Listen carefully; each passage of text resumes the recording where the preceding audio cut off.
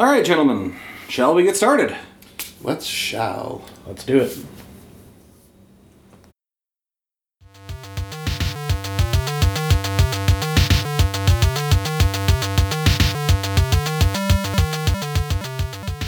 Hello, Internet, and welcome to another episode of Geek Fantology. I'm your host today, Neil Cordray, and I'm joined this week by... The smooth, one true Ben. Casanova Mike. We don't have a Wookiee today. The weather prevented him from being able to make this recording session. Sorry. We miss him. Wookiee hibernation. Yes.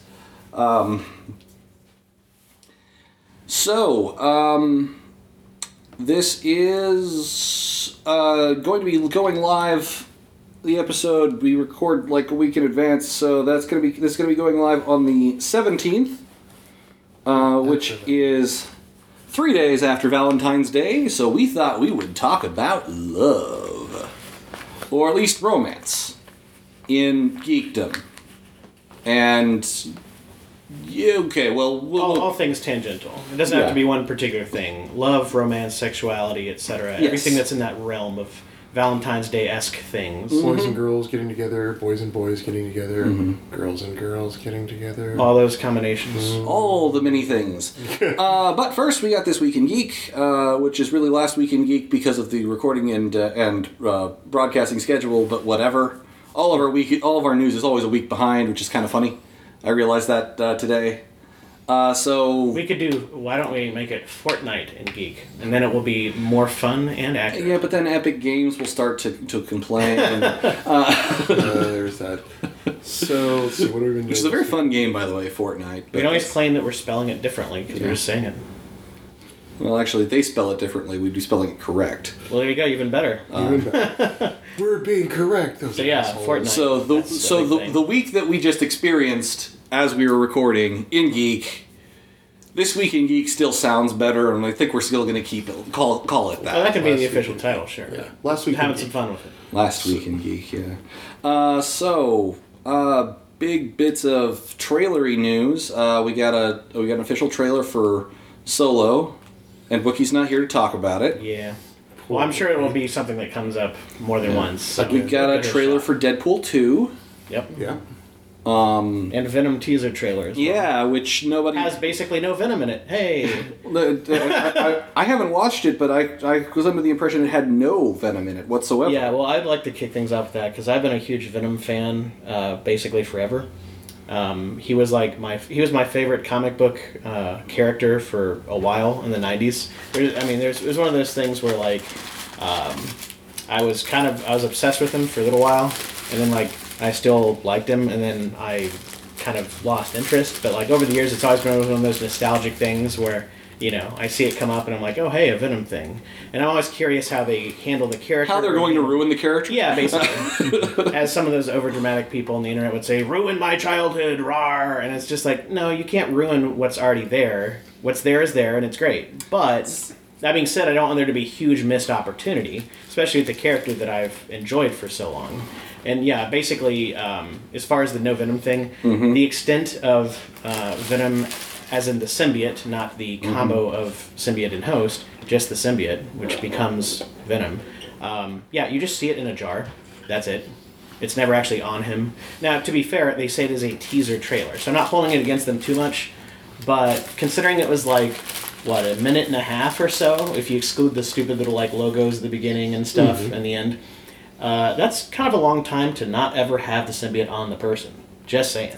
I would be fine with it if it was a true teaser trailer where it's a minute tops. Because a lot of those teaser trailers have been 30 seconds to 60 seconds. Yeah. And I feel like we have this trend now where we just kind of expand these things. It's hey, here's an announcement for the teaser trailer, and it's just could we just have an idea of what teaser means and what trailer means and stick to it? Because you'll have a teaser trailer that's about the same length as a regular trailer now. A minute and a half? That's getting into actual trailer territory.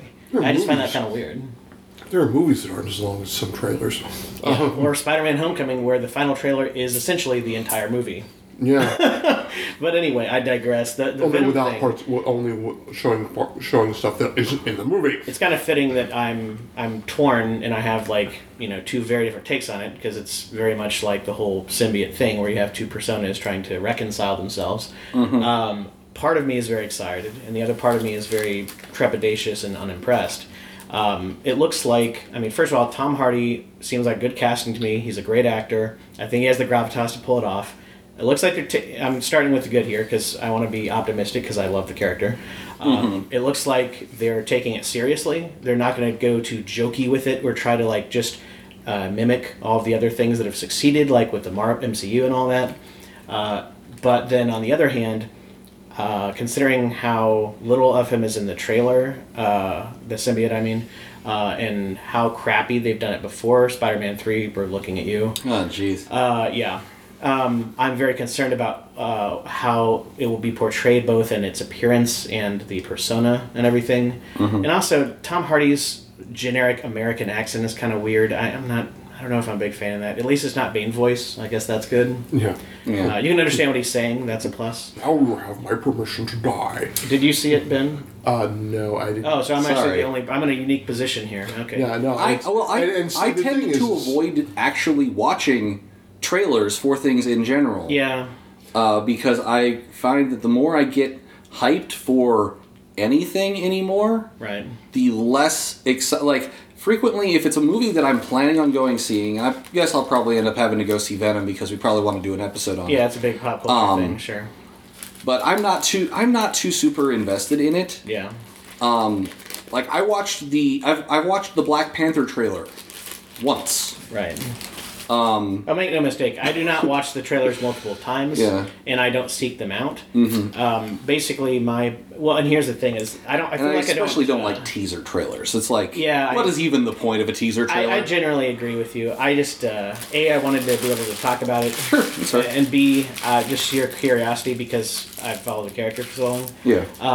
But yeah, at this point, I feel like it's kind of like, I don't know, it's like a Jane Goodall thing where I'm just observing for science. And so it's like, okay, I'm going to watch this, I'm going to see what's going on, like that. I'll be able to talk about it for the show, and I don't get invested. I'm not like, oh man, this better be good, or oh, this is going to be good, I can't wait. I just kind of watch it, I'm like, okay, that's a thing, and I move on. And then by the time I actually watch the movie, I've either forgotten most of it or kind of checked out on most of that. Right. And as Rogue One has shown us, there's no guarantee that what's in the trailer is going to be in the movie necessarily. Yeah, which in that case I thought was a very good thing, because I was very iffy about some of the trailer material. Yeah. Like I rebel and all Yeah. that crap.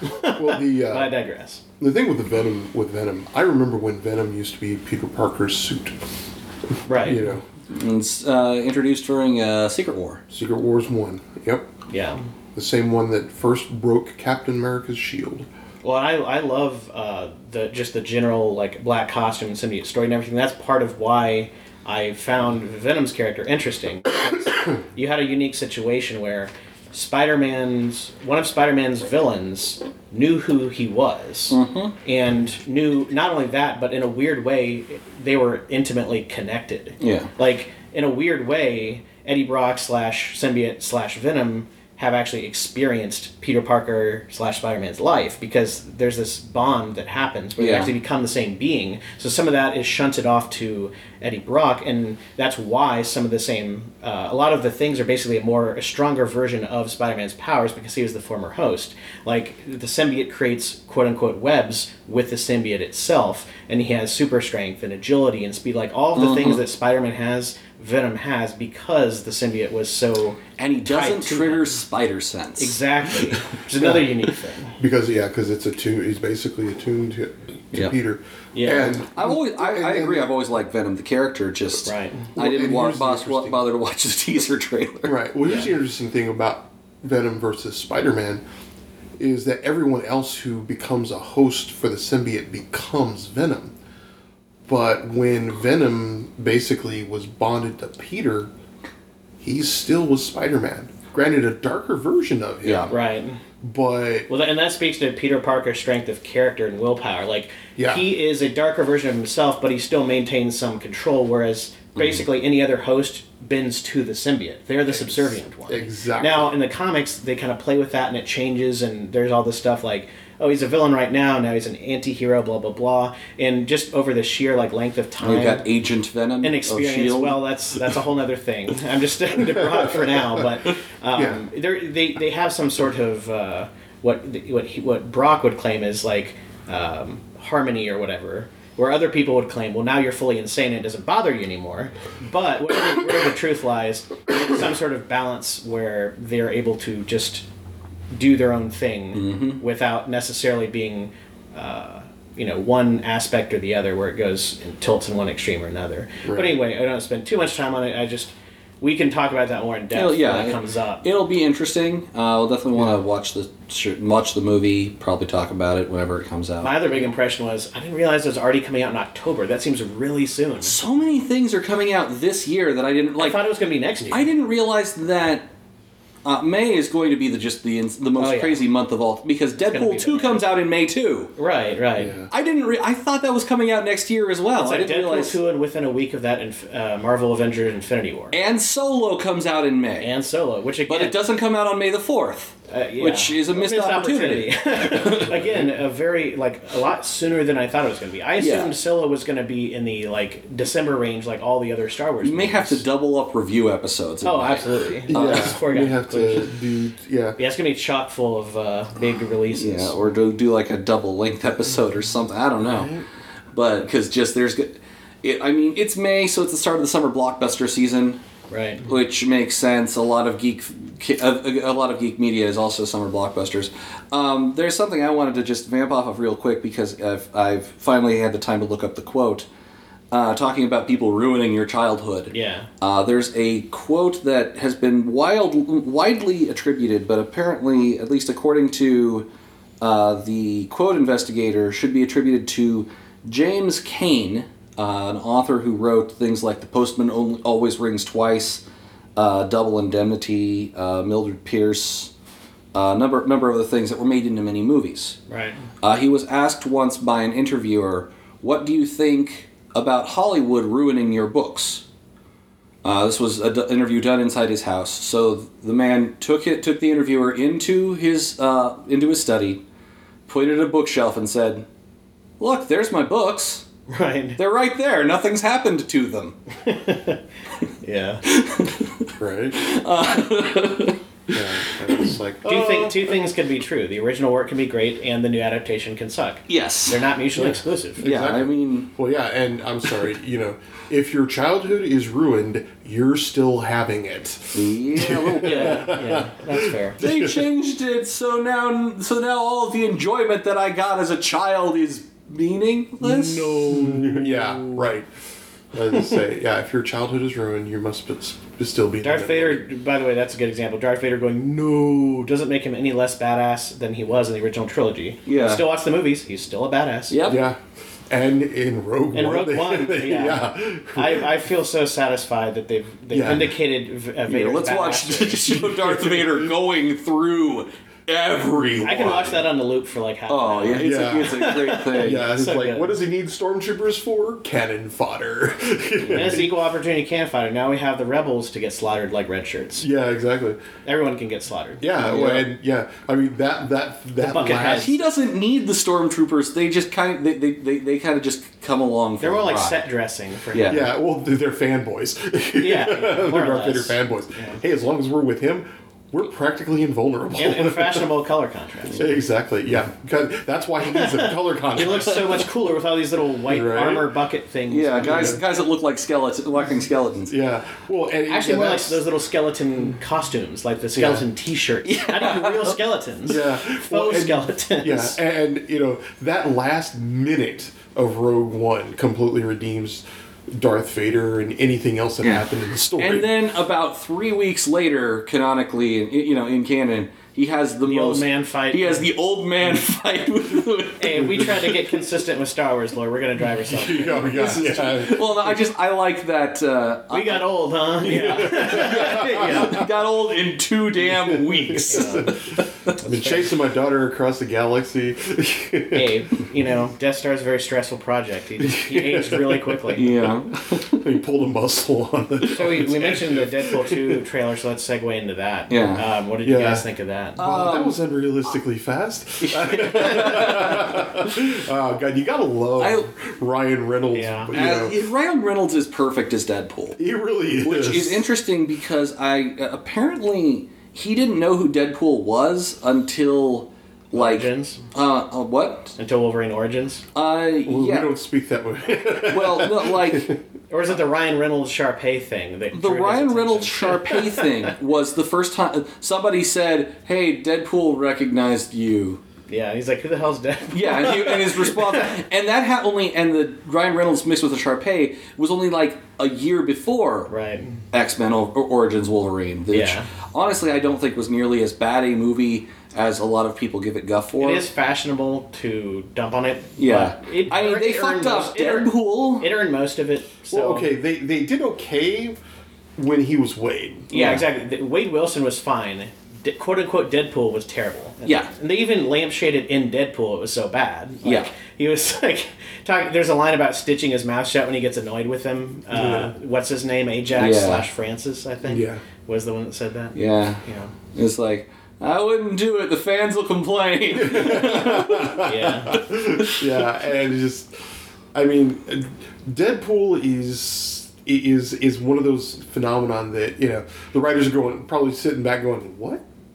This Well, was the a joke. interesting thing about it is Deadpool had always kind of been around. He's been around since the early 90s. Yeah. But he was never really like a pop culture thing until more recently, and that was when it then drew Ryan Reynolds' attention Yeah. to him as a character. So it's fitting that Well, that's when he kind of gets in the loop, yeah. because that's when he was picking up steam in general, where his books Yeah. were selling well, and he had a video game come out in 2009 that I know. sold pretty well. And if you think about it, Deadpool has always been a joke character. Rob Liefeld made him as an absolute send up of, Deathstroke. Which is why his name is Wade Wilson instead of Slade Wilson, Yeah. which Yeah. is Deathstroke's name. Yeah. Yeah, he was basically a joke character the whole time. He's always been a parody. Yeah. Just they decided to play it up, and he got a loyal fan base. Which is great because, the whole self-deprecating humor works because he was a joke character to begin with. He's always like he's always commenting on like the amount of pouches he has and like how nothing can kill him and all this stuff. And I gotta say, I really like the guy they got for Cable. I like. Oh yeah, the Josh Brolin. yeah, that guy Yeah. Josh.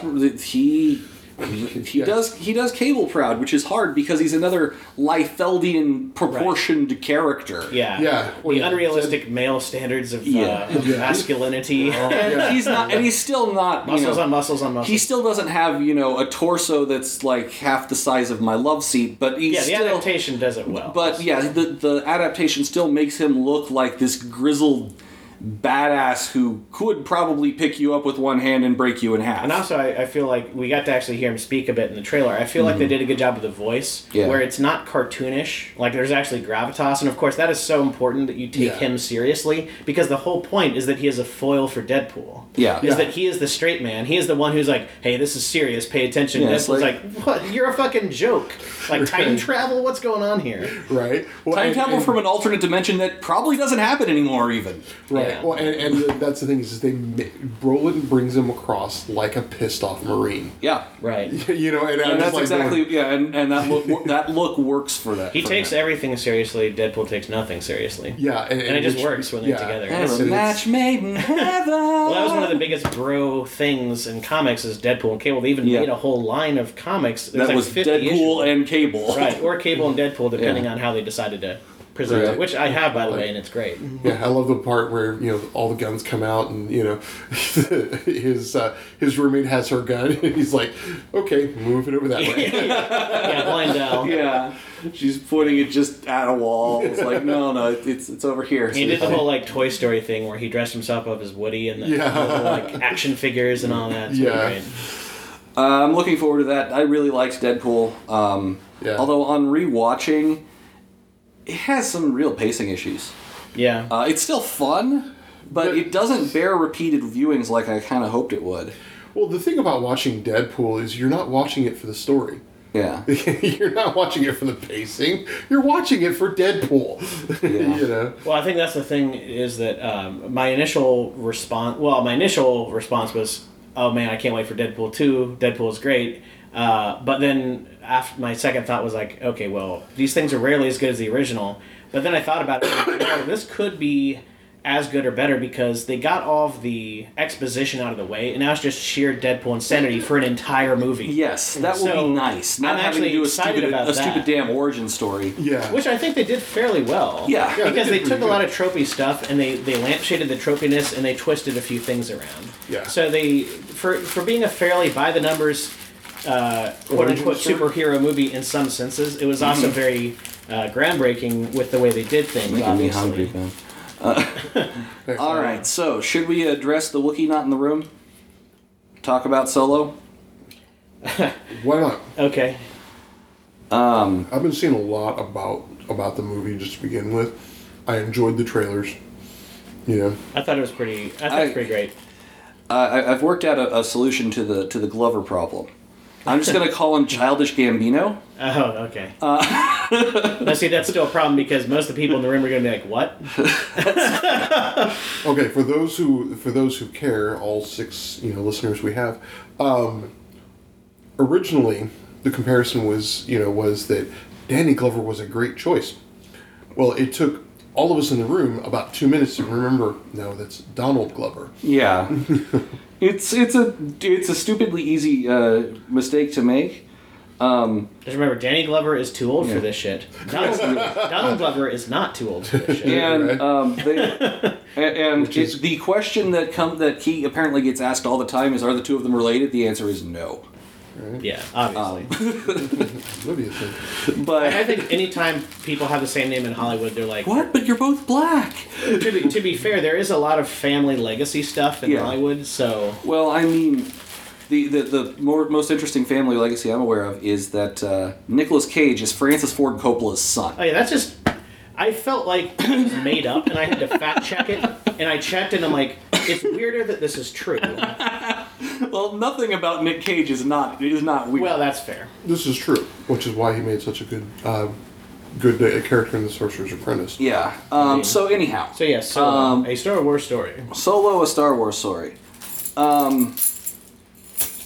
mean, it's the thing I love about it is that it does not look like it's going to concentrate solely on I was an Imperial, and I got kicked out of the Academy. That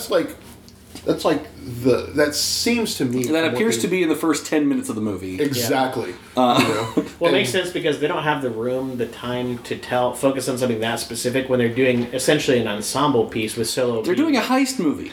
Yeah. being I'm the pretty lead. sure they're doing a heist movie. Well, yeah, I mean, you've got Harrelson going, "I'm putting a team together." Which, Yeah. by the way, come on. Anytime That's a anyone great says, drinking- I'm putting a team Yeah, together. That's a great drinking game, by the way. Like, if you want to just, do a mashup of all those trailers and stuff, like, I mean, you've got the whole Nick Fury thing with Avengers. Like, that's such a tropey thing for movie trailers. Like, I'm putting a team together. We're putting a team together. Yep. It's just like, all right. Little That's right drop. up there with, if you're going to do something, do it now. So many tropes. Yep. I will say this: the sequences involving like starfighters, dogfights, chases, etc., looks awesome. Just the sheer action looks awesome. Oh yeah. It looks like the choreography and the special effects and stuff are going to be on point with that. Well- So just from an action perspective, I'm excited. The team over at what is the at Star Wars, I don't know if they're still calling themselves Lucasfilm. I think they probably Technically, they are. Yeah. are. It's just No, with mouse that ears isn't. on it now. Yeah. They have really their space battles have been so on point. Yeah. Last Jedi was freaking amazing. Last Jedi had I was in tears because it was such a good space battle scene at the very goddamn beginning of the movie. Oh yeah. I know. Yeah, it was great. And in Rogue One, really Oh, yeah. good space combat too, and low to high atmosphere Yeah. combat too, which was just cool. Yeah. Yeah, and they mix, and that's in Last Jedi as well with the speeders and stuff. Yeah. and the Yeah. walkers. Well, They're gonna. I really do think that they're just gonna do very, very well with. things I'm Yeah. really excited about. That we get to see. I mean, first off, we get to see the Falcon new. Yeah, that's interesting. So the thing has been going around around Facebook with a picture of the not Sabak. Pazak? No. The hollow table? The Dejarik room. I think it's Dejarik. Is it the hollow chest thing? With yeah, the hollow killing chest. each other. Yeah. We'll just call it hollow battle chest. Well, no, it's going to bother me until Because that's what it is. Right. Yeah, and we get to see the halls when they're actually white. Yeah. I will say this though, prepare to be underwhelmed because everything that makes the Millennium Falcon unique is its age and character and all the Yeah. special modifications that are put into it. Now it could still be cool, don't get me wrong, but I just feel like a lot of people are like, oh well, if it's newer then it must be better. It's like not necessarily. Yeah. But the other part of it is the things that we still see. There's this one, it's like 1 second when somebody. It is, in fact, Dejarik. My nerd cred works. Huzzah! 100 internet points are awarded. Or 100 Star Wars Turbo Nerd points. Or Turbo Nerd. 100 credits. We'll say credits.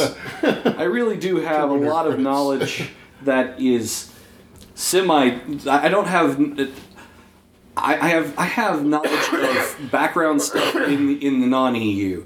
But Again, it's a shame Wookiee's not here for this because he is the ultimate Star Wars trivia nerd. yeah, He knows Well, we get to everything. Yeah. Well, we get to see someone pull the cover off of one of the turbo cannons. Yeah. That's pretty dope. Quad cannons. So you know they've got at least one of those. Yep. She's still the Millennium Falcon. Yep. I mean, even as a stock freighter, Yeah.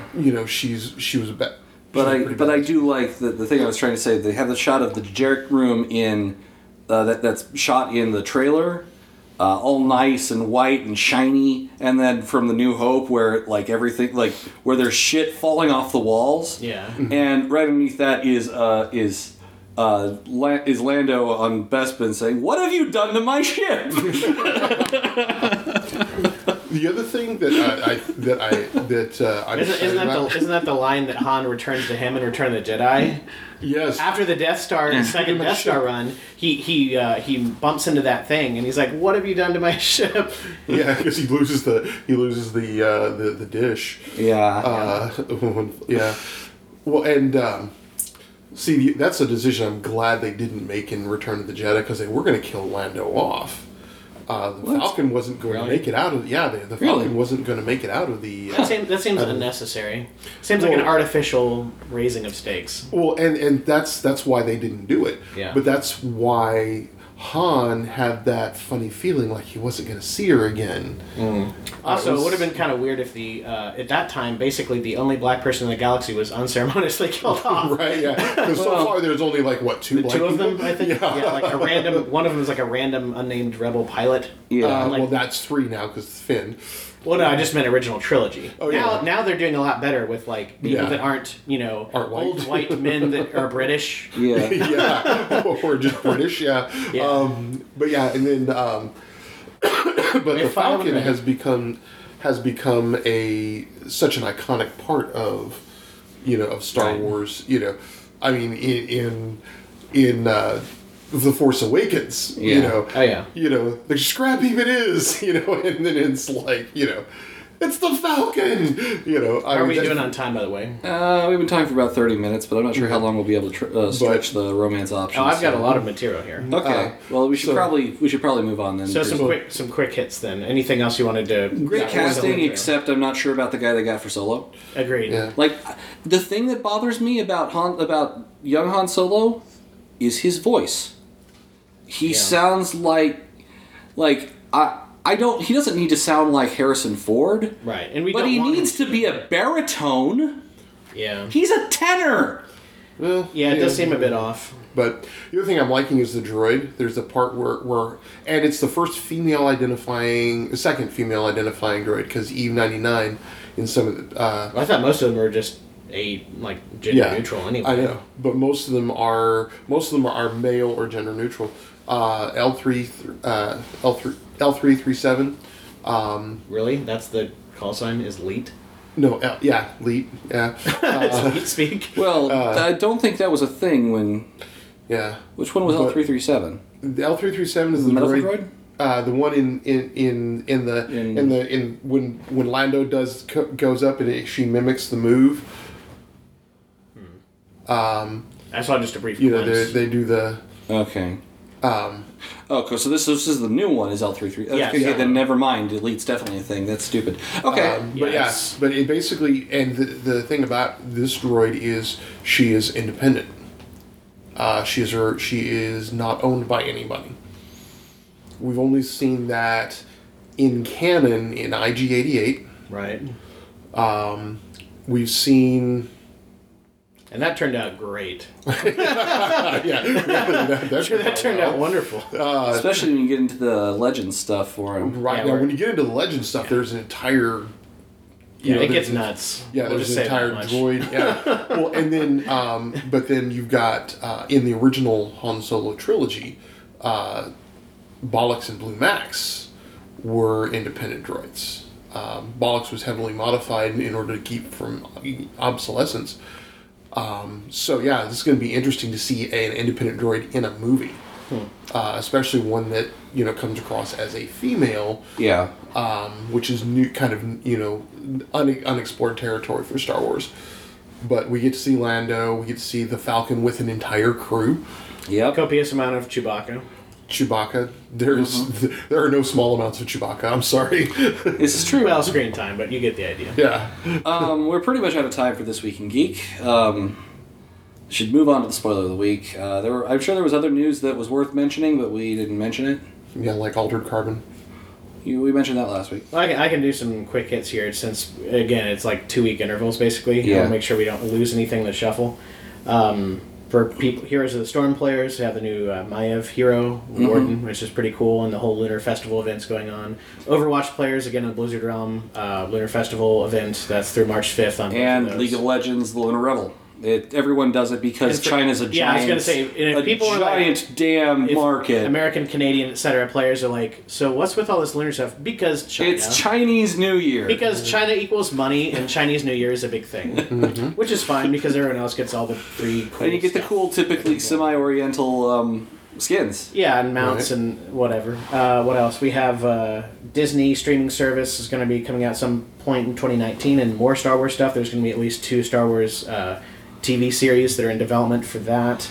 Comcast made a bid to try and outbid Disney for ownership of Fox, which is interesting. That the Disney acquisition of Fox thing is not set in stone yet. Yeah. A lot of people make a lot of assumptions, but that's still kind of being kicked around. It's currently still under negotiation. Right. Aggressive negotiations, sticking to our Star Wars theme. This there's is blasters really involved? interesting. And again, it seems like a lot of Star Wars related news this time, but Game of Thrones showrunners David Benioff and D.B. Weiss are going to be writing a new Star Wars film series. So that's interesting. Huh. They're really good at world building, so I think that bodes well. Yeah. Call of Duty is probably going to be Black Ops 4 this year, and there's rumors of it appearing on the Nintendo Switch. Whoa! Yay. Yeah, I've checked out of that franchise a while ago. But you never know. Sometimes it resurges and There actually was something has a good I game. heard about that was getting. Elder Scrolls Online just released here a couple weeks ago. The Morrowind. Ah, nice. Nice. In other gaming news, the official pre-order bonus for Far Cry 5 is a remastered version of Far Cry 3. Oh, that's interesting. Like the entire game, Hey, a pre-order bonus that's actually valuable. Props. which will probably also be sold as a full-price game. Oh, So- no doubt, because, yeah. Or, well, probably actually not a full price, but probably Well, like yeah. a $30, $40 game. Kind of like, again, to bring it back to Call of Duty, where they did the whole, like, Modern Warfare remastered thing. Yeah, And then they eventually did it separately, you know. Speaking of gaming price news, Extra Credits and Jim Sterling are in a little bit of a video award over the cost of video games. They both present very good and interesting point and counterpoint to each other, and I think is worth checking out. Extra Credits probably will not talk about it again this week because they're usually 1, maybe 2 episodes and done on a subject. Right. But that's a thing. Other video game stuff, Shadow of War Blade of Galadriel expansion just released recently. There's a trailer for it if people are interested, and you get to play as, I think I'm pronouncing it right, Eltariel, which is an elven assassin who's voiced by Critical Role's Laura Bailey. And, you know, fill in the blanks, Laura Bailey, because she voices a lot of stuff Yeah. in video games. Being voiced by Laura Bailey, prolific voice actress. Yep. She also happens to be in Critical Role. There's for people that actually play World of Warcraft. I haven't played it in years.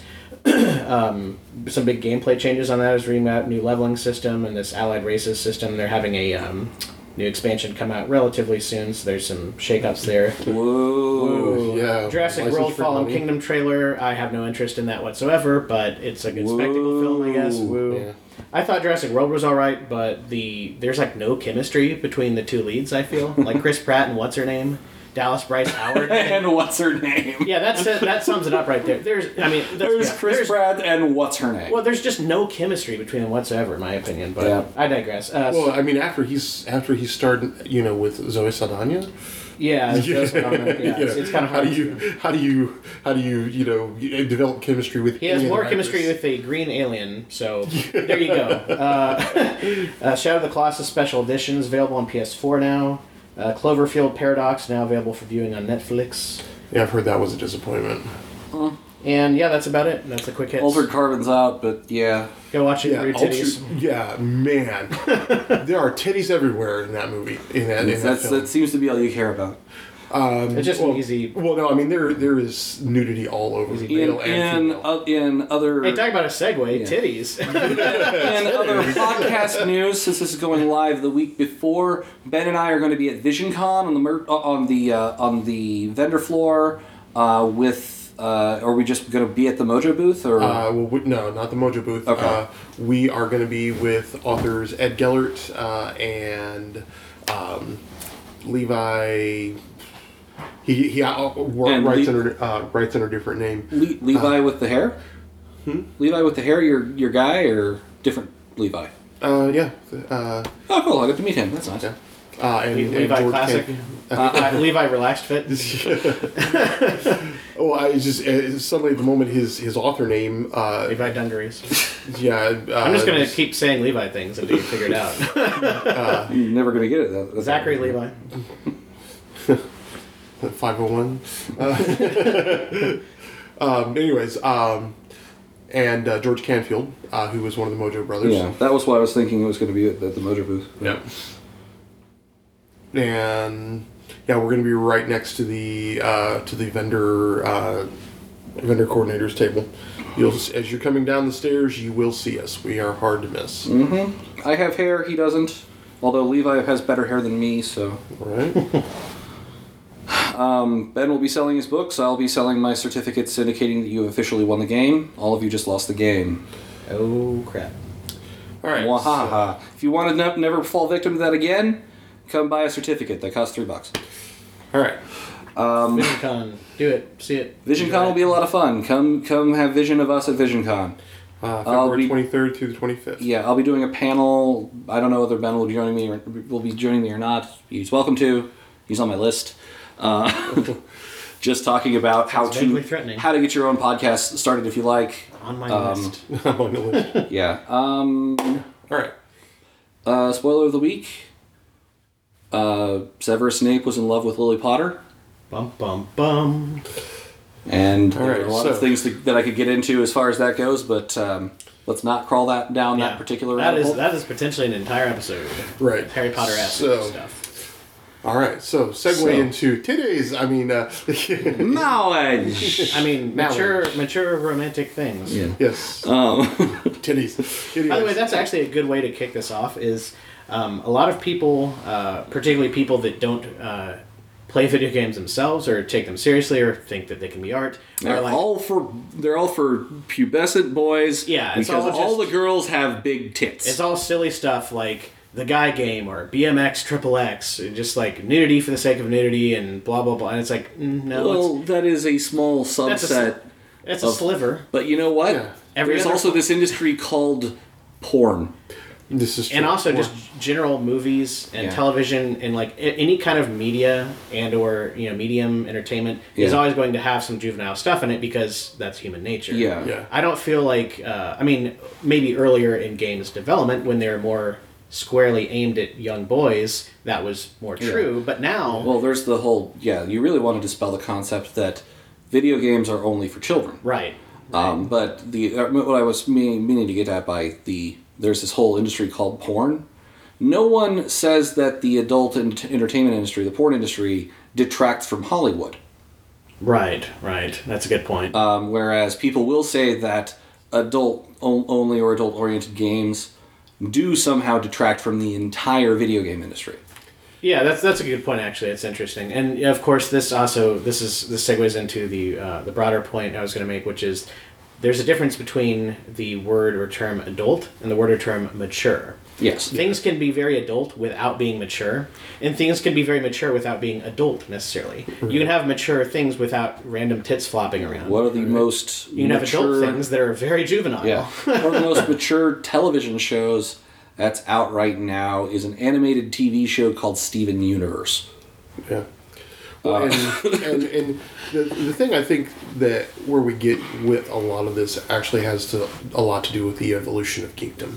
Yeah. Because those pubescent boys and the girls that grew up alongside them are now making geekdom. Right, and the average age of gamers are in their 30s. Exactly. Yep. And we're also finding that suddenly the gaming industry and sci-fi is understanding, women read too, women enjoy games also too. a lot more women now, as games have matured, are both playing them and seeing them and even developing them. Yeah. So a lot of that, just as a natural byproduct, a lot of the juvenile male-centric stuff has decreased, or at least it's more of a niche thing. Yeah. Right. It's still there, but it's not as Yeah, prevalent. and then you get also like the Witcher games. Okay, there's nudity left, right, and sideways. That's actually a great example. There's a lot of sex in them, especially the first one, too. Yeah. See, this is a perfect.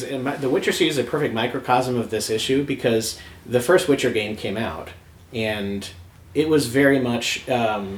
It wasn't anything. They didn't mean anything by it, but some people weren't a big fan of the way that romance and sex was in the game because it was like, hey, let's try to bet all the women, and it was like a mini game type thing. Well, it wasn't. not only that, but every time you sexed a new lady, Yeah. you got a trading card. Right.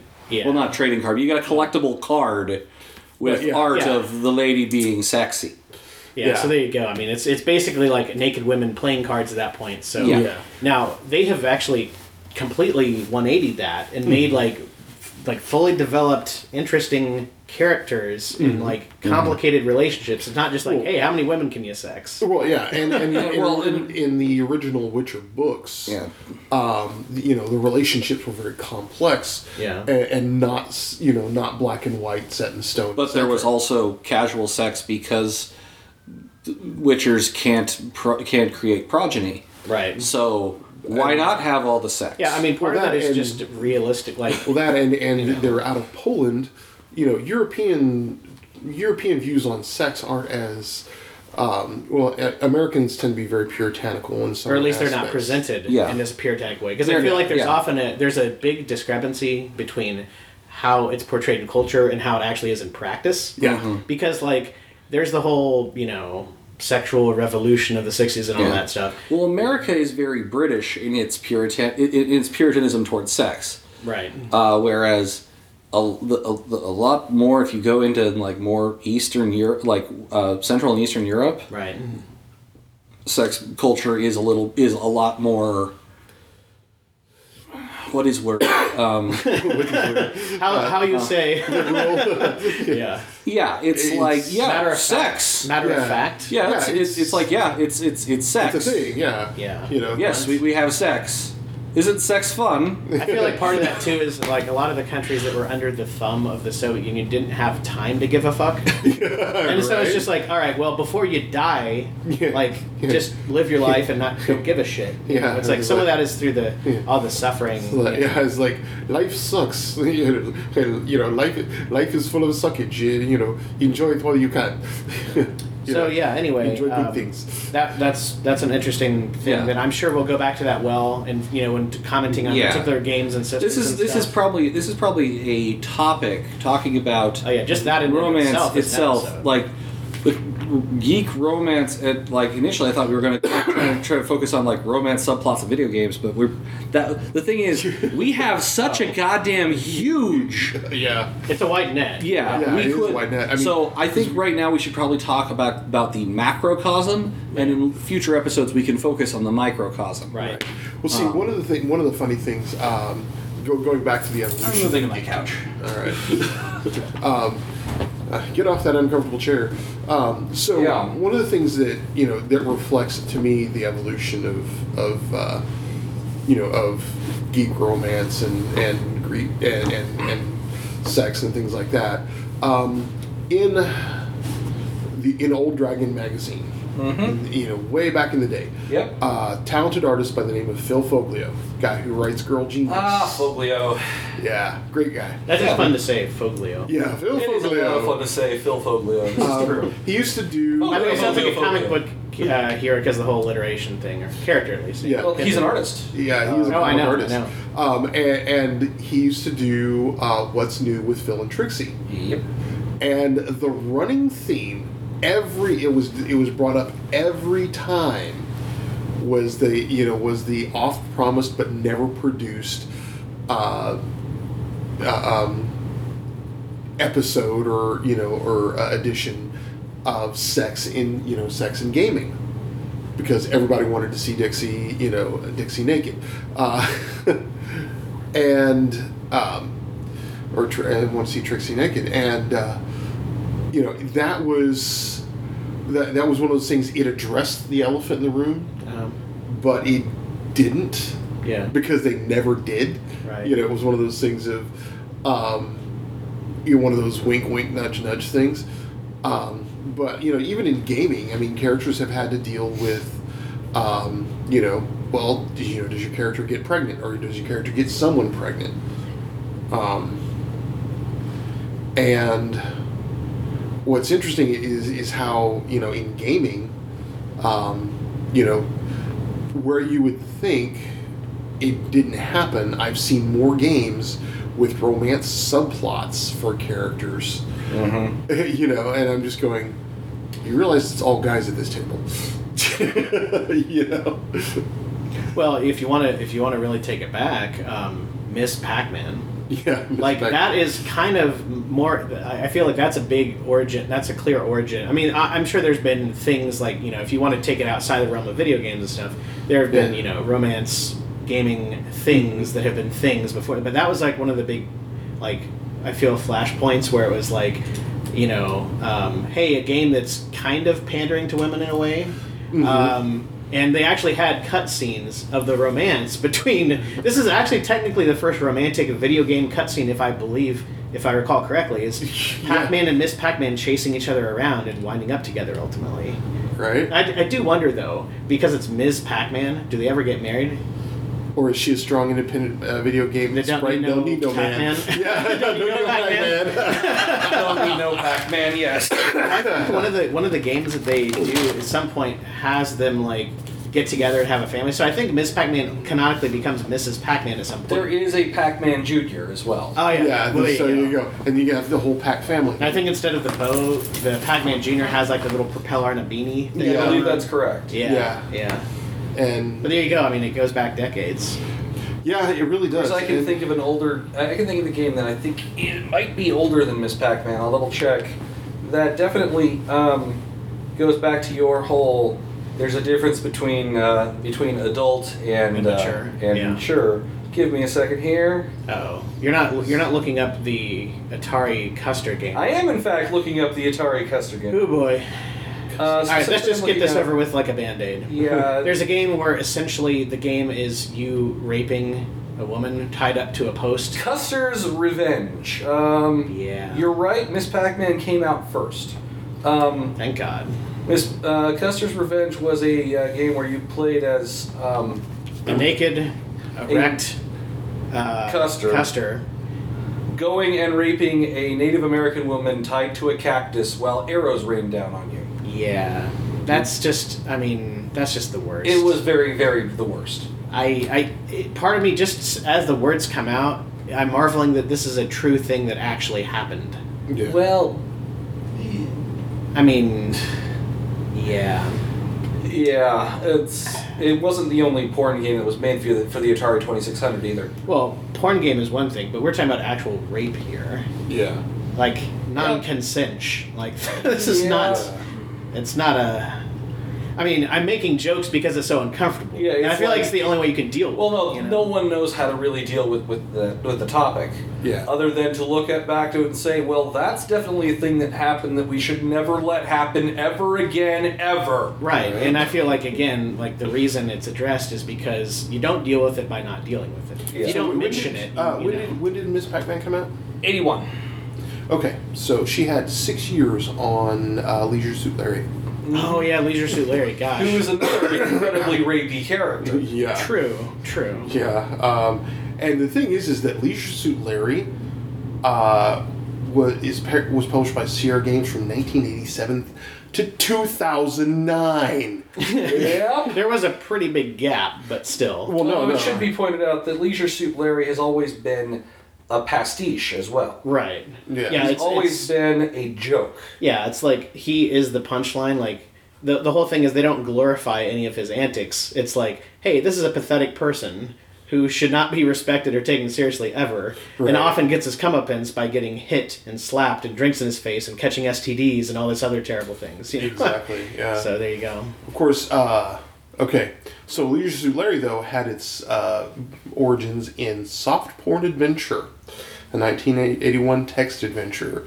Again, I'm noticing a trend here. Before high speed internet or internet in general, there were a lot more porny games. Imagine that. Yeah. It's almost like these two things are related. Yeah, and yeah, it's the thing is though is the parody that it makes of the male character, Right. Yeah. because he's a balding, innuendo spouting guy in his 40s. Yeah, with a definite paunch and short. Right. Like, It's like every possible way he could be compensating he is. yeah. yeah, It's like because he needs old to. short bald, and I'm pretty sure they make tiny dick jokes like copiously in that Yep. game as well. Why not? Why wouldn't you? Yeah, why not? But yeah, so it really runs the gamut. I mean, you have all of the silly stuff and like the immature stuff, and then you have like, and especially this is another trend is the more recent, the longer the medium of video games have been a thing, the more complex, the more sophisticated, the more like dynamic all this stuff has become. Like a good example is Nathan Drake and Elena Fisher in the Uncharted series. Yeah. That's a full-fledged, believable relationship Yeah. with interesting, complicated characters that you see from before they even know each other to like actually being in love and like concerned about each other dying and stuff. Yeah. Right. It's worth pointing out that a lot of the well done romance in games is not romance options for player characters. Right. Romance options for player characters always seem to boil down to selecting the romance option at the right time Right. and having a high enough speech skill. Yeah, it's like numbers. Maybe having done a requisite quest. Numbers I'm and- looking at you, Fallout 4. I love Fallout 4, but the fact that once you get there, that once you do enough things that the person likes, which can be easily spammed, Yeah. and do a personal quest for the person and then select the romance option, Right. now they are in love with you. Hooray! Well, it's like giving them gifts in like Dragon Age and Star Wars: The Old Republic. You can spam a lot of that stuff, and Yeah. it's just like, although in a weird way, you know, it mirrors life in that some people are superficial and some people are gold diggers, and Yeah. But I feel that the romance option in video games no good for the most part. Well, I mean, as it much as is- people dog on BioWare, except for the final romance option, which you have to unlock by being a genuine person right. to your crew, there isn't the romance. There is not the flirt option. There's not the. It's until you get to the point where it's okay, you have done all of the things. You actually have done all the things right without any hand holding. So now here's your romance option. Right. Well, the interesting thing about that too is like the perception of how these like options and relationships and stuff are done versus the reality of it. Yeah. Because a lot of media like to sensationalize things, and you'll see things like, oh, hey, in this video game you can sex all the people, and they have no context for it. But if you actually play the games, if you play Mass Effect, if you play Dragon Age, what you have to there is actual romance in the literal sense of the term. Like, you have to get to know each other. You have to let your guard down and reveal things about yourself to one another. You actually have to have a real relationship before you make out or have sex or whatever. Like, there's actually a real interaction there. It's not just like, hey, hit a button and give him this thing and then you pork. Like, it doesn't work that way. Right. Well, see, and in Fallout 4, by comparison, Fallout 4, you actually have to do things that the other person agrees with. Basically, be the kind of person that person agrees with. Yeah. Sharing values. Yeah, sharing values. Thing, yeah. And you have conversation options. And in one case, you literally save someone's life. With Kate's option, you literally help her kick addiction. Kick addiction. Although at the same time, I romanced Kate by running around naked for a while. Now she's addicted to love. Wrong kind of addiction. Anyways, but whereas in Skyrim, all you have to do is wear the right amulet. Mm-hmm. And have the person be a companion. And thus 1,000,000 speech 100 memes were born. No, you can. I see you're wearing an amulet of Tamora. Wanna get married? Pretty much. They don't even have to be companions. Huh. I don't know. I married my elf lioness in that one. She was cool. I love that the implication is that in the post-apocalyptic world, people have higher standards. You would think they just want to populate the earth, for God's sake. Exactly. But Exactly. I can do better. Yeah. Well, I mean, you can sleep with the singer at the third rail by romancing her, which is really kind of interesting to me because she's voiced by Linda Carter. Insert rail pun here. Well, she's looking for. She always struck me as a very melancholic character, looking for a little bit of light in the darkness. Yeah, and I'm not completely hating on Fallout 4, but the romance subplots for your traveling companions is very superficial. Well, it's a post-apocalyptic game. It's not, it's not about hearts and flowers as far as that goes. I mean, realistically, like, a lot of this, there's only, like, so much focus that any game can deliver. So sometimes when those are in the mix and it's not the focus, they're going to seem crappy by comparison. Yeah. Whereas the example I used with Nathan and Elena, that relationship was actually a key part of the game's story. Like, the whole reason a lot of the things even unfolded is because of their uneasy, like, alliance to, like, find the thing and get the scoop, etc., etc. Which, by the way, quick plug, if anyone hasn't played the Uncharted series, do it now, because it's the best Indiana Jones movie game you will ever play. I don't know. The new Tomb Raider games are really good. I haven't got a chance to play those yet, but I've been playing through Rise of the Tomb Raider recently. I bought it on the Steam. By the way, that's another great example of evolution of portrayal of relationships and women and stuff. It's like, hey, giant blocky boobs to actual real person. Yeah, without giant boobs. Just with 20 years will do that. With a graphics engine that tries to individually animate each strand of hair. Yeah. That thing will eat your hardware alive if you try to set it on max settings. Comparing the screenshots is quite an interesting exercise. The sophistication of graphics. Well, and the evolution of of Lara Croft as a character, right? Which I personally think the Tomb Raider movies went a long ways towards. Well, it's essentially a complete script flip where originally it was like, oh, hey, here's a sexy character that looks visually interesting with, like, the dual guns and stuff like that, and then they try to justify who that is, whereas now it's the exact opposite, where it's like, okay, who is Lara Croft? What is she doing? What's her motivation? And then based on that... By the way, give her a bow and arrow and dual guns.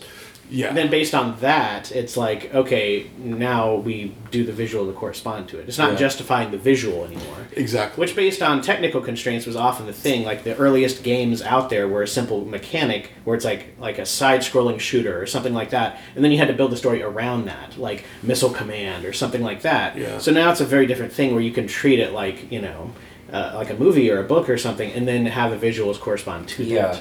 Well... And that's great because, like, when it comes to games, because we are getting to the point where it can be a massive storytelling element, like, games are a much better vehicle for storytelling now than they ever have been because they have less system limitation. Right. Yeah. It used to be you could only the most big, cool, in-depth story was you read it by reading the manual before playing the game. Right, exactly. Because you couldn't fit the story in. You got fully voiced characters and cutscenes that are straight out of movies. You've got potential, anything internet-related, episodic content, any platform imaginable, basically, instead of just a couple different consoles. There's so many things just technologically that have advanced that helps. It's nice. Yeah, do that.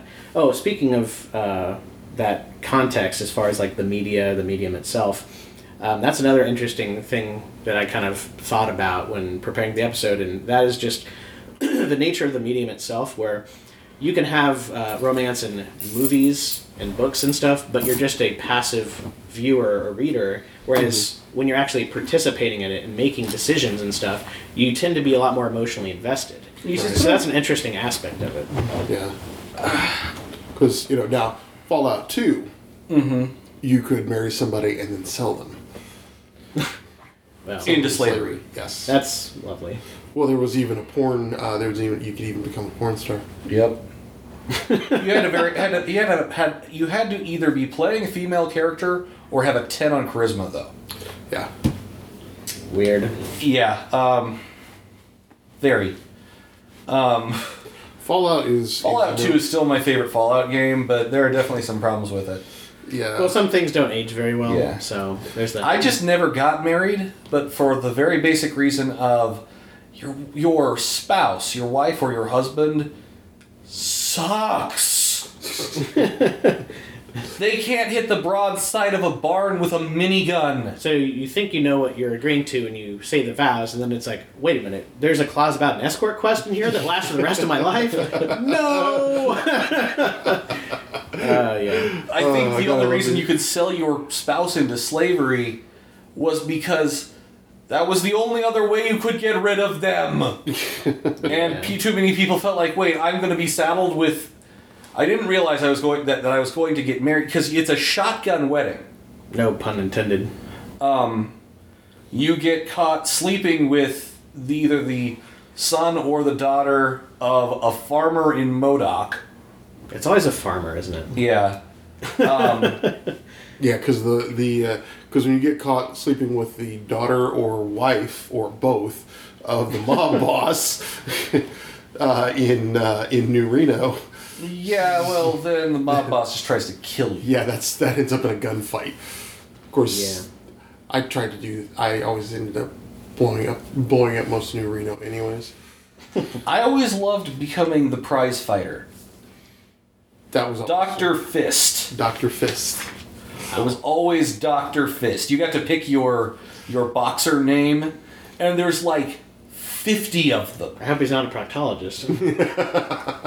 And I was matter. with Dr. Fist. Yeah, I usually pick Dr. Fist too. I think it was the best one. It's a good name. And you could get a pair of loaded boxing gloves. I always use those too. Yeah. But in Fallout 3, your romance options were...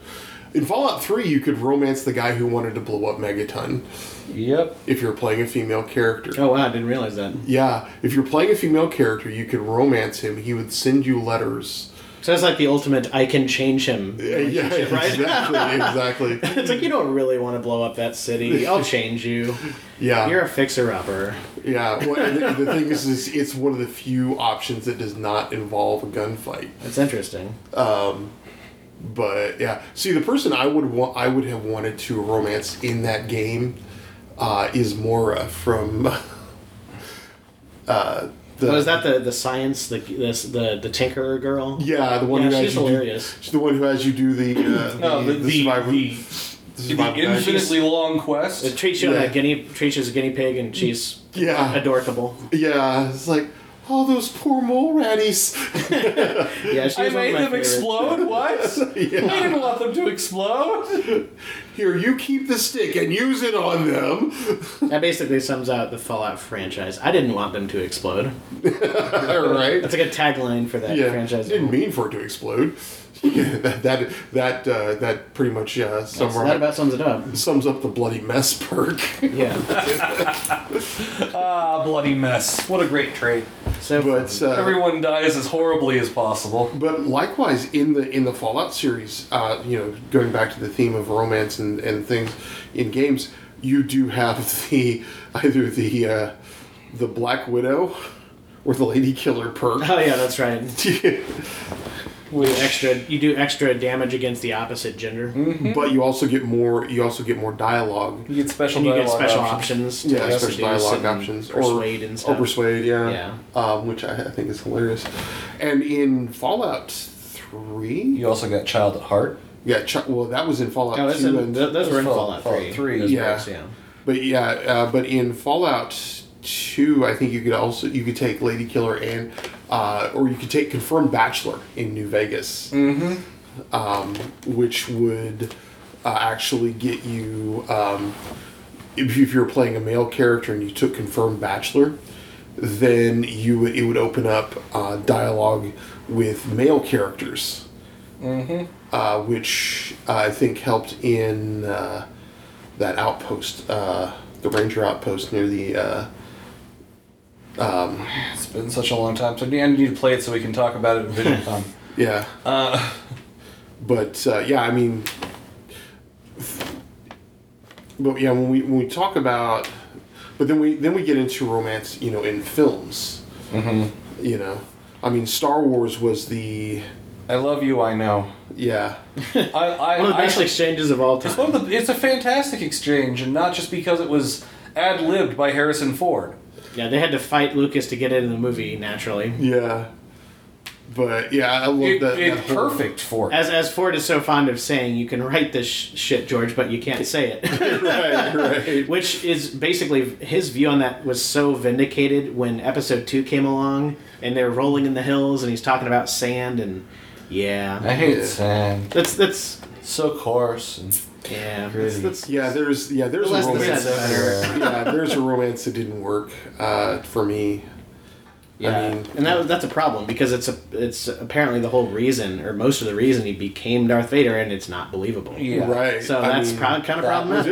there was better chemistry between Natalie Portman and Ewan McGregor. Yeah, as that's, Obi- I believe it. yeah. I mean, there really was. And for being I don't know if he was necessarily celibate, but at least he didn't form emotional attachments. He was pretty well. It's probably just him being Ewan McGregor, but Obi-Wan was pretty suave. In his young was. days. He really I don't know how was. much of that is Obi-Wan, and how much is that Ewan McGregor. I'd say it's at least a 60-40 split. In Ewan McGregor's It favor. works well enough because that means that Ewan McGregor playing Obi-Wan is suave because he's Ewan McGregor Yeah. at the very least. Yeah. Well, of course, remember Obi-Wan was originally Sir Alec Guinness. Yes. And Who is the king of old school cool? Yeah, There you he go. was the. He was Yeah. Lawrence of friggin' Arabia. I guess that's the natural progression. They're like, okay, we need a suave bastard to be Obi-Wan. You're right. Yeah, that's it. why. He's a Young suave Obi-Wan. British bastard. Yeah, specifically. It's like Yeah. one look at at Moulin Rouge and they're going, yeah, okay, in spite of this, he'll do. Well, I mean, Ewan was the problem with Moulin Rouge was not any of the acting. No, No. it was most a lot of everything else, but I actually really enjoy Moulin Rouge. I did too, except for that whole tragic ending. But yeah.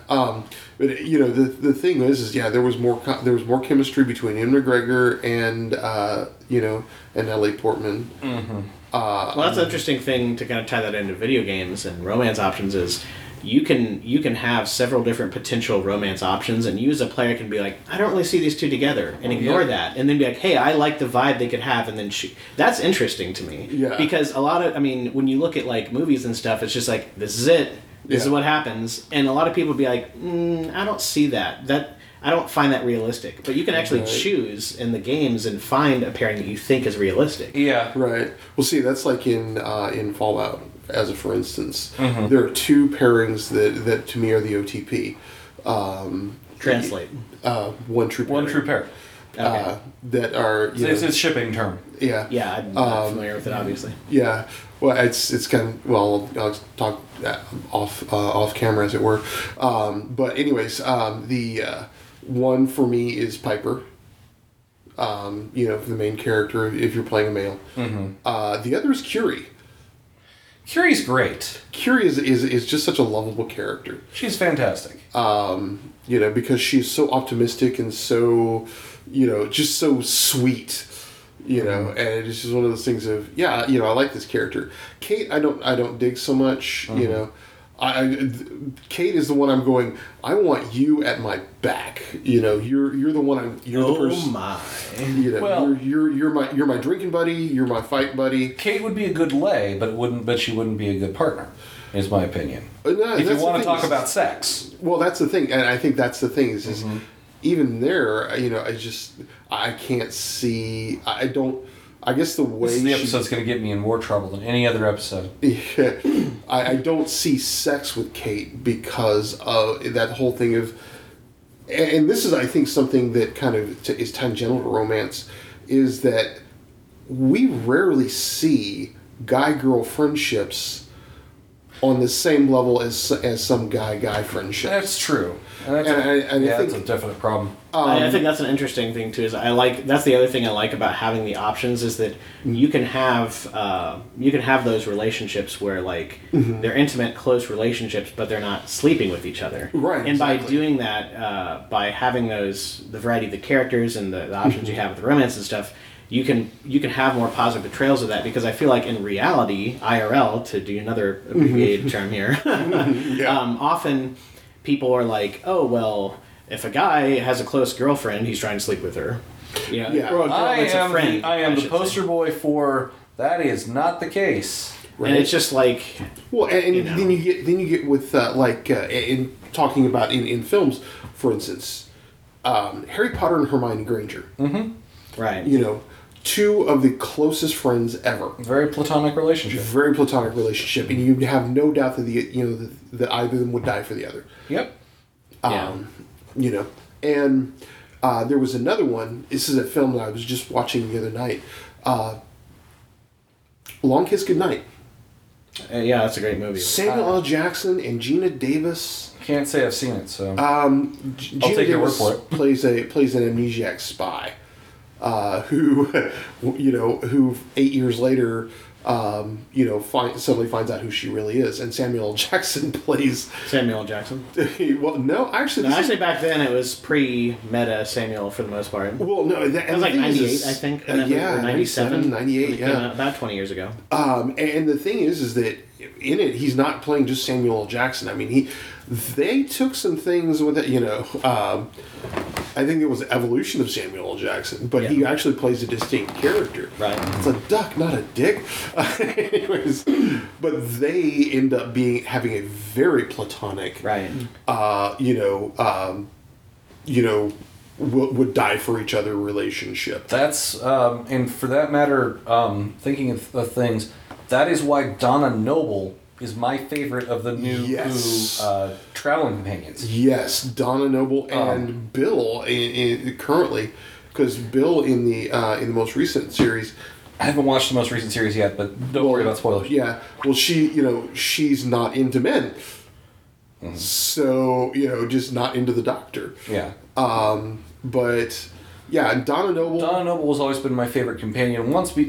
Partially because Catherine Tate is a fantastic actress and very comedic and awesome, but also it was established firmly from the beginning.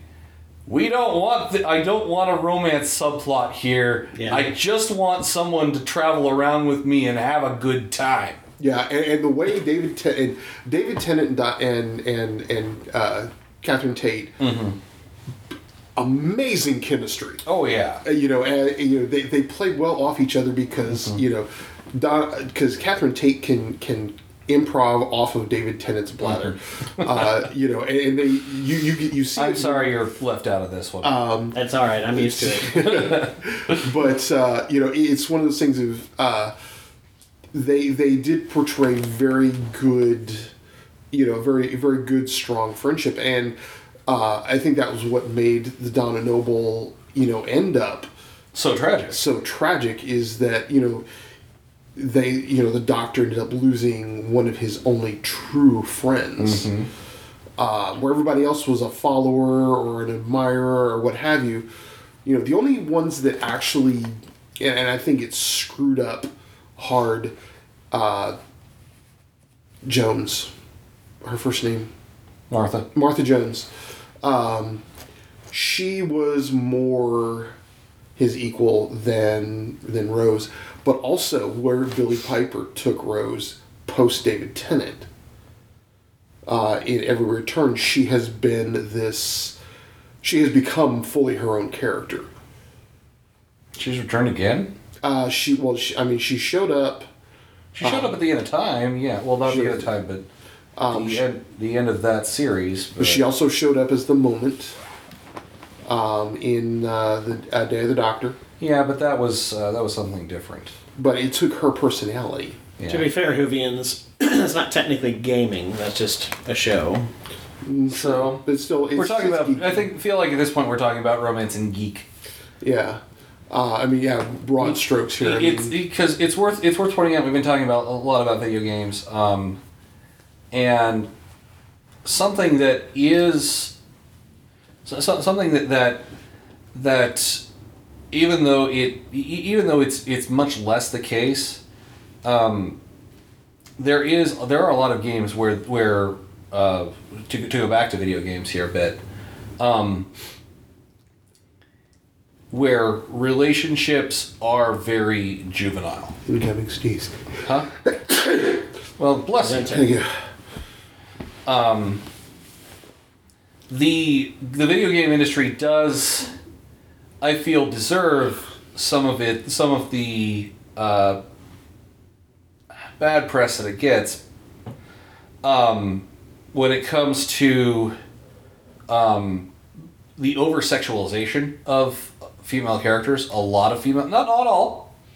Mm-hmm. I mean, not to fall back on the cliche of not all gamers, not all characters, not all what have you. Yes, Yeah. But definitely. it is definitely something that deserves recognition and that deserves acknowledgement. Well, I feel that we have. Yeah. Yeah. And also the male aspect too, where it's like, hey, every guy has to look like Marcus Phoenix, Yeah. or something like that. Where it's like, it's the He-Man effect, right? Yeah. Where it's like you have to be the alpha male who has got muscles on muscles, and you can do no wrong, and you're so brave, and you run in there and you shoot all the things, and you have all, it's just Yeah. like, or yeah, you get the idea. I don't need to be redundant. Marcus but- Russell, was he the Gears of War guy? No, Marcus Phoenix. Marcus Phoenix. Okay. With a last name like Phoenix and a first name. Yeah, he's the like Gears Marcus. of War guy. Yeah. And I think that's the over. But it's like the generic, like, I'm a Overmess. gruff Marine type. Yeah, Like, it's just like, there's not a lot of... get to be smart. That's why that's why so many gamers still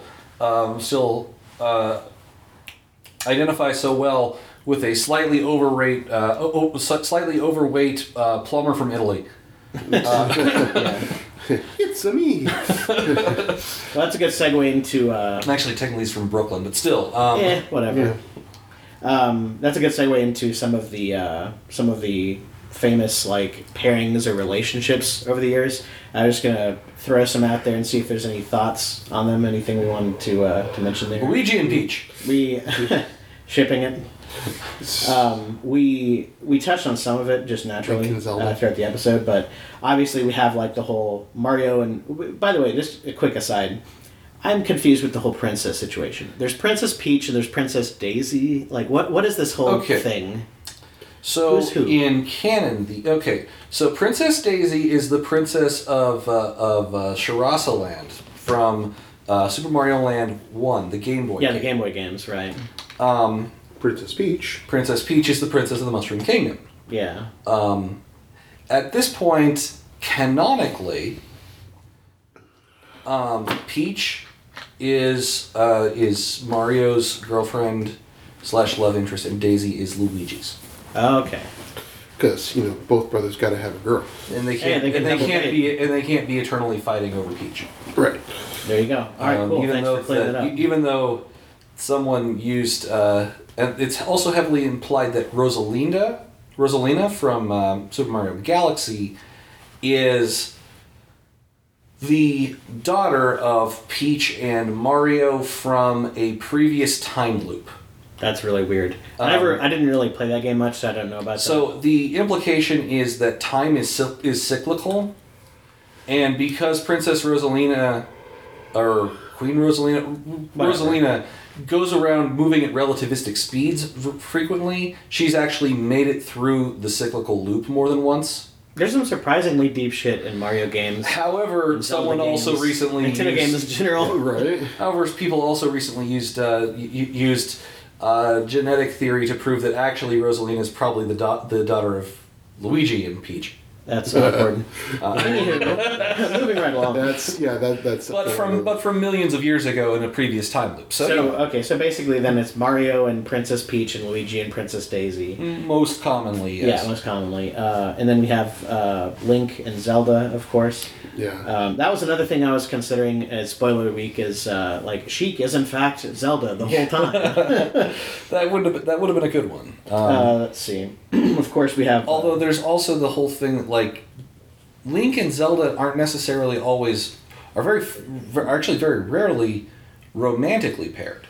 Yeah, it's kind of... it's much more all frequently... ambiguous. It's vassal and ruler more often than anything else. it's more of a destiny intertwined thing than a strictly romantic thing. Mhm. It's like this kind of fate connection Yeah. that they have. Right. And then there's Geralt and of course his various love interests. And Geralt is the name for The Witcher Yep. for those people who aren't aware. Geralt of Riviera. Yep. Rivia. Rivia. Whatever. Riviera would be like taking a cruise or whatever, but Whatever. let's see, Commander Shepard and his or her various love interests. Now we have Cloud, and there's a whole love triangle thing with Cloud and Tifa and Aerith from Final Fantasy VII.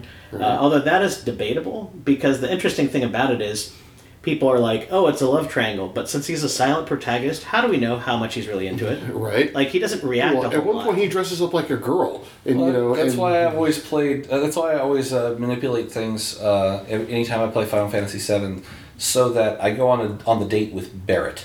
Because and he sulks the whole time, right? Yeah, well, and no one likes it. Yeah. But there is a way that you can that you can make the date at Gold Saucer be with Barrett instead of amazing. either of them. It requires a fair bit of making sure you do a specific thing at specific That times. makes me so happy that that's a thing, man. But it's fantastic. That's pretty great. Need to pause for a second. Pausing. Kind of digressed a bit. All right, so I actually paused that, so it's going to sound really weird when I have to actually make this work later. So where were we? Talking about Video game couples. video game pairing couple people. So Oh, that's right. We're talking about the Barrett dated the Gold Saucer and all that. Yeah, the Right, Barrett yes. dated Gold Saucer. Yeah.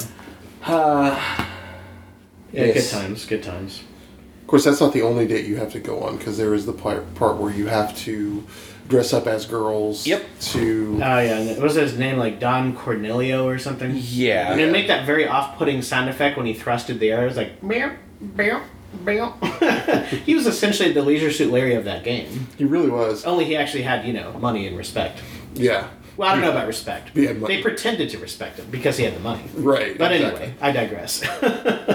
Another Final Fantasy pairing, Cecil and Rosa from Final Fantasy IV, and then also Rydia and Edge from Final Fantasy IV.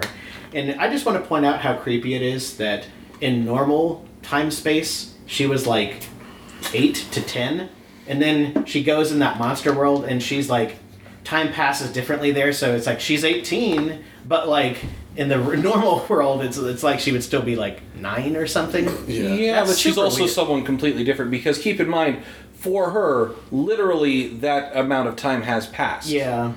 It's still a little weird though. Time dilation always makes things weird. Yeah. Yeah. Temporal mechanics always gives me a headache. Don't read the book Eternal War, then.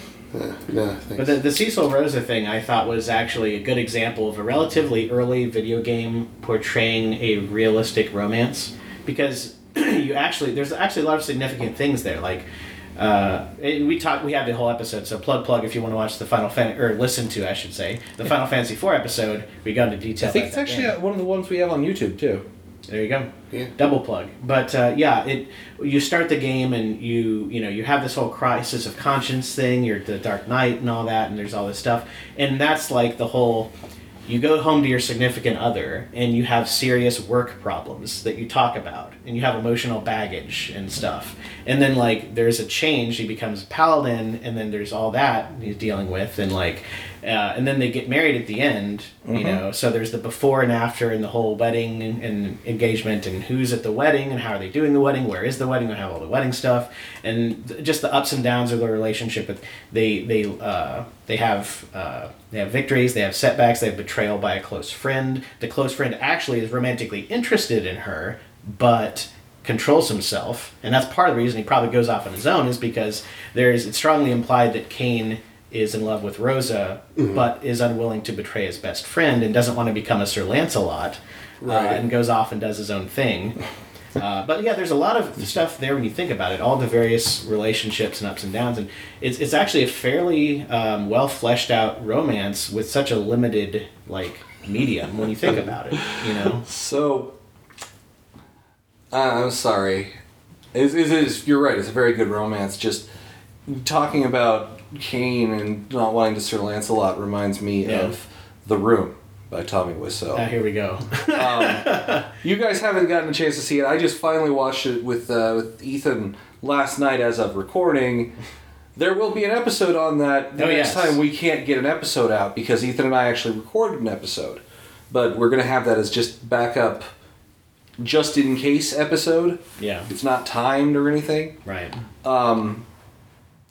Yeah. And it's... tearing me apart. You are tearing me apart, Lisa. Yes. Yeah. Yeah, that'll be a thing that happens. I still want you guys to watch it with me at some point. Oh, absolutely. I'm down. It is so... Oh my... It is like... If I might digress for just a moment, I got the Blu-ray disc of it. Because clearly you need the special effects, right? Well, here's the thing. In all their glory. The actual recorded episode, the video, the movie, is in one aspect ratio. The menu is in a different aspect ratio. Wow. And the special features scenes are in a third, completely different aspect ratio. I feel like that's a microcosm for the movie. It really is! It's like, we can't even get this straight. I couldn't even say that, which is, again, this is like meta on meta on meta. Yeah, this is like 16 walls. That's like 16 metas. Yes, 16 metas. Yeah, good stuff. And then, of course, we'll have to do an episode sometime on the Disaster Artist to follow up on that. That'd be good. What other... Let's see, who else do we got? Of course, we got we got up to Shepard and whoever they... Yeah, the various shepherds. There is... and Liara OTP, as far as I'm concerned, by the way. Shepard Liara. Okay, all right. Another. This is kind of a theme that goes throughout too. Is that the romantic relationship with a silent protagonist, which is a very interesting, unique thing, because we talked about Cloud first of all, and then there's also Gordon Freeman and Alex Vance in the Half-Life series. They're a thing. And there's actually pretty good chemistry there, just mostly because the actress who played Alex Vance is super good. Really good. Yeah, and in the way they like the shots, the cinematography, if you will, which is funny because I'm describing a video game, but it's very much a It's a shame that we're never going to get Half-Life 3. Yeah, or even Episode 3 for that matter. Yeah. It ended on a cliffhanger and just never picked up again. But great games nonetheless. And yeah, then you know that's that's funny too, right? Is because in Final Fantasy VII, that came out about 7 years after Final Fantasy IV did, and Final Fantasy IV actually had like believable dialogue between them, whereas Final Fantasy VII, Cloud you have occasional dialogue choice, right? And like that's And frequently he would shrug or head down. Yeah, it was mainly just him shrugging and like moving his head around. Like that was the central way he communicated. Yeah. Or of course the ever prevalent Final Fantasy ellipses. Yeah. I feel like that should be a trademark. The FF ellipses. Like that's a thing. Yeah. It's always ellipses. Like that was half his fucking ellipsis. Ellipses is the plural. Yeah, that's what we're talking about. Well, yeah, that's what we're talking about though. Because every time he does it, it's ... Well, no, and that is a single ellipsis. Yes, but he did it. But he does it so many times, therefore it's ellipses. Okay, fair enough. But I guess in the way I was presenting it, the way you were presenting it, you were presenting it as a singular, ellipsis. And I have to be pedantic because I love being technically pedantic. Correct, man. Yes, correct. Yes. That is the best kind of correct. Yeah, and so of course, I guess that leads to one thing though. What's that? When Advent Children came out, nobody complained about them getting Cloud's voice wrong.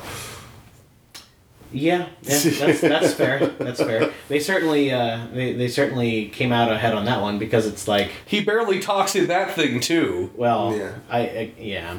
Anyway, it was a visual feast, but story wise, it was kind of meh. Yeah. Hey, it was worth it just getting to see Tifa kick ass for a while. Mm-hmm. And Vincent kick ass as well, who's always been my favorite character, like in general. Well, I don't know, Sid's pretty great too. Anyway, point is. Good visuals, but on the dialogue. Good visuals, but on the story. That is Square Enix in a nutshell. Well, Final Fantasy's kind of been all over the place. Yeah. They'll have really good stories, then they'll have meh stories, but they never seem to be able to have both good visuals and good story until like Final Fantasy 12.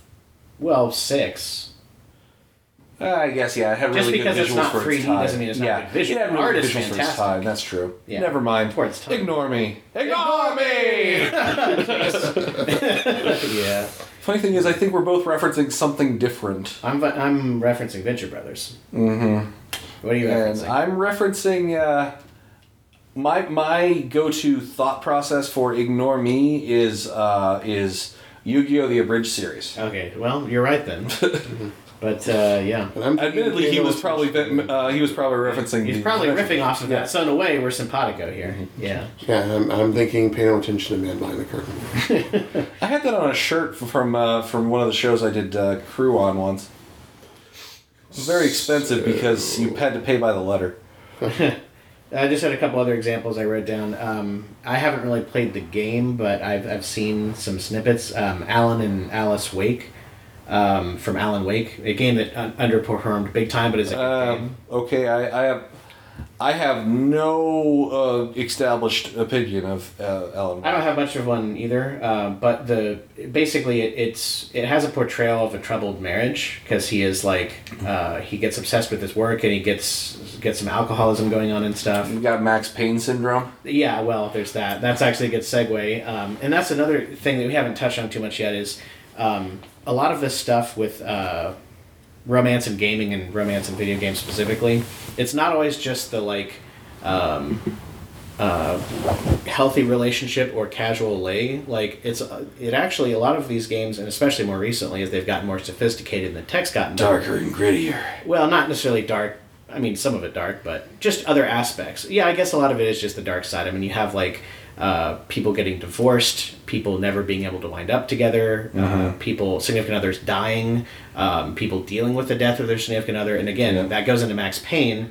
Like, speaking of, spoiler alert, like, the first thing you see is you don't see it, but his wife and his baby are brutally murdered, which sets him off on the whole cliche, loose cannon cop on a rampage. Rampage! Yeah, so there's that. You seen my movie? Terms of in Rampage.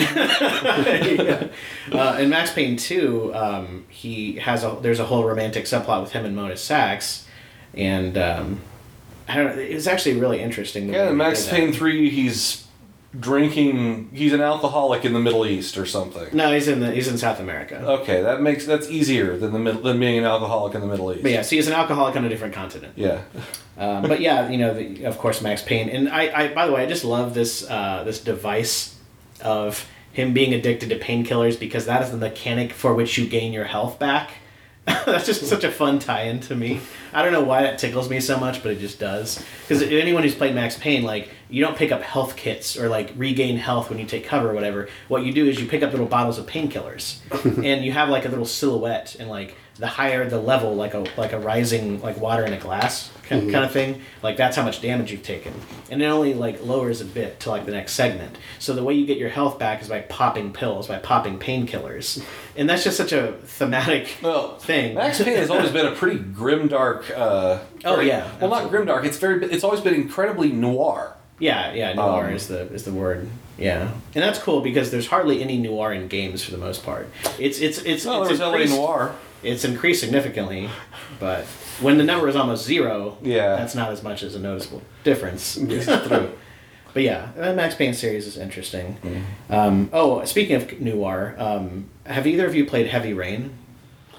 I really like Quantic Dream stuff, but I don't have a PlayStation. But I have a PlayStation 2. Well, when you do get a 3/4, definitely check it out. They did a remastered one, an HD version.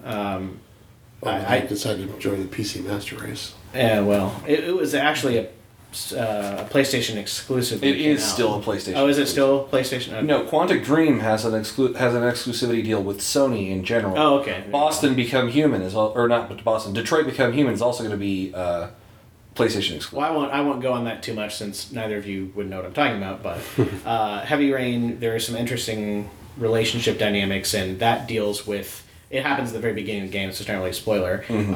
One of the main protagonists that you play, and that's the interesting thing about the game, is that there's like 3 or 4 different people that you actually play as, and there's like differing perspectives and stuff. It shifts around. But one of the main characters, Ethan Mars, I believe his name is, his young son tragically dies in a freak car accident at the beginning, and like he's dealing with that for the rest of the game, and like him and his wife split over it, and like he's emotionally shut off, and there's all this like really deep stuff that's going on there. But there's like a potential love interest in the game, and whether like will they, won't they, and how does that work, because he's trying to like basically live again and be a real human being again. There's some really deep like emotional stuff in that game. But yeah, that's a good example of like a mature, sophisticated approach to that kind of stuff where it's realistic. It's not just like, oh hey, he meets someone and it's just a whirlwind romance. It's like he has to really struggle with like fixing himself before he can even attempt a relationship with another person again. So that's pretty interesting. How are we for time? We are completely out of time. Well, we touched on pretty much all the main things that we had anyway. How are we for time? We're out of time. In my notes, We're out of it. And that's all the time we have. It's definitely something I think we could probably talk about again. Try and like focus in on like breaking down the relationships in a single game or something. And also we mainly focused on video games, but there's also tabletop role playing and comic books and other aspects of geekdom that we can visit on that can make things and interesting and awkward. Yeah, as I say, because I have a friend of mine who discovered, that she was trans through playing a female character. And suddenly she realized this is who I really am. So it's interesting getting to know that person all over again. Well, but that will have to wait for future times and things, because time. Like I said, next week Ben and I will be at Vision Con. And we're gonna be doing, and we were gonna do New Vegas, right? Yeah, we're gonna do New Vegas that weekend. While we're there. Okay. Why not? Why the hell? We have to get New Vegas over with before we can get to the one that both of us have been playing regularly since. So. Well, it's fitting that you do a Vegas weekend thing. What happens in Vegas stays in Branson. What happens in New Vegas stays in New Vegas, except for the fallout that expands to nearby areas. Yeah. But do come visit us at the booth if you're going to be in there. If you heard about it on the podcast, please let us know, because that would be really cool. Like, I would be super happy and might give you a hug. And if you don't like that, you could also say you don't want the hug. Stay on the other side of the table, David. But yeah, in the meantime, Next week will be more things. We'll need to get next week we'll probably record, if we can, we'd like to record the review of Black Panther. And so it begins. And so it begins indeed. In the meantime, this has been Neil.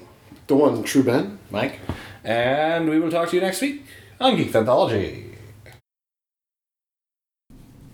This podcast is a production of Working Theory Productions. It was brought to you by the letter D and the number 39. Opening theme is Ultra Mega Hyperstorm, and ending theme is March of the Mind, both by Kevin MacLeod. If you enjoyed this podcast, or know someone who would, please consider sharing it on your social media, sending us an email, or leaving us a comment. We read all of them. If you're listening on iTunes, please consider leaving us a rating. If you really enjoyed this podcast, please also consider supporting us, either by donating at our website, or on Patreon at patreon.com/workingtheory. A final thought. You can love someone deep in your heart, and there's nothing wrong with that.